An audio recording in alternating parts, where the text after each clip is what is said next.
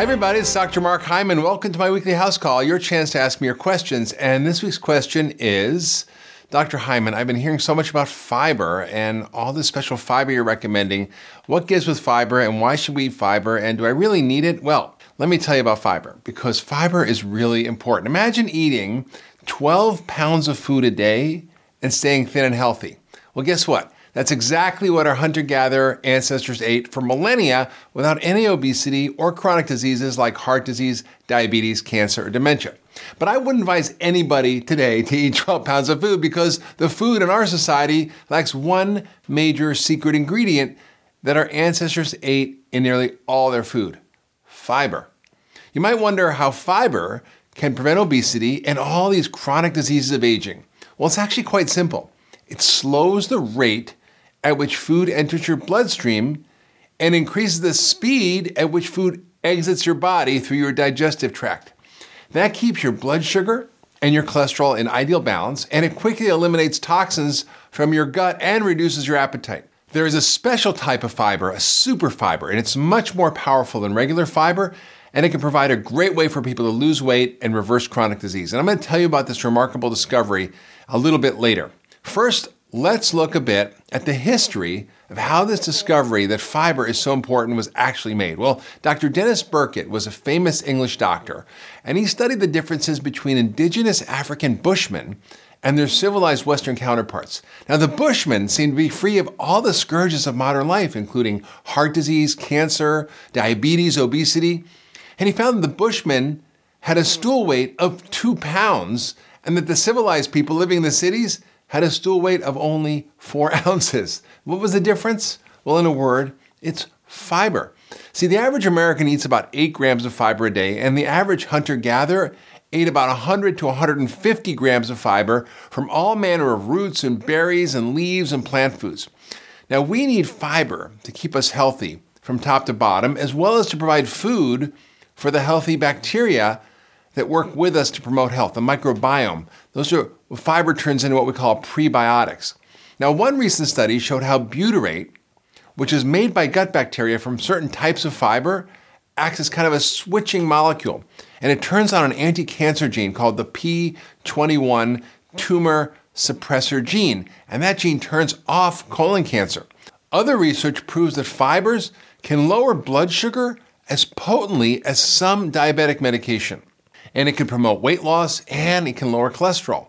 Now, fiber is a great ally in the battle of the bulge, but it's also a hero in more serious battles. It's been shown to reduce the risk of colon cancer by as much as 1/3, and breast cancer by almost 40%. It also lowers cholesterol and reduces the risk of heart disease by as much as 40%. Now, if you're diabetic, adding fiber to your diet can mean that you can cut out insulin. And it's a great natural cure for constipation and being irregular. We should also shoot for about 50 grams a day, maybe 30 to 50 grams a day, which is a lot less than we used to eat, but I think that's good for most people. Most people think of the bran in the fiber as only the big-time fiber, but in fact, wheat fiber or bran is mostly insoluble and doesn't really get digested. Think of it sort of as a scouring pad for your intestines. That's good for getting irregular, but it really doesn't do the job of soluble fiber. And that's in almost all other plant foods. It's a special kind of fiber in other plant foods. The bacteria in your gut metabolize this soluble fiber that comes from fruits and veggies and beans and nuts and seeds and from whole grains. It lowers cholesterol, it lowers blood sugar and insulin, it can prevent cancer, it balances hormone levels and removes excess estrogen, reducing the risk of breast cancer. It also helps to make vitamin and minerals in the gut and provides food for the colon cells and lots more. Now, before I tell you how I want you to increase your fiber intake, I want to tell you about some recent discoveries of an ancient fiber source that can help you lose weight, lower your cholesterol, reduce your appetite, lower your blood sugar even more effectively than any other fiber. It's called glucomannan or GM. Now, it's a highly soluble, fermentable, and highly viscous fiber that comes from the root of the elephant yam, also known as cognac or cognac root. It's native to Asia, and it's not the kind of cognac you drink. The cognac tuber has been used for centuries as an herbal remedy and makes traditional foods like cognac jelly, tofu, and noodles. Now, more recently, purified cognac flour, or GM, has been used as a food stabilizer or a gelling agent and a supplement. it can absorb up to 50 times its weight in water, making it one of the most viscous dietary fibers known. And in many studies, doses of 2 to 4 grams a day, glucomannan is really well tolerated and resulted in significant weight loss in overweight and obese individuals.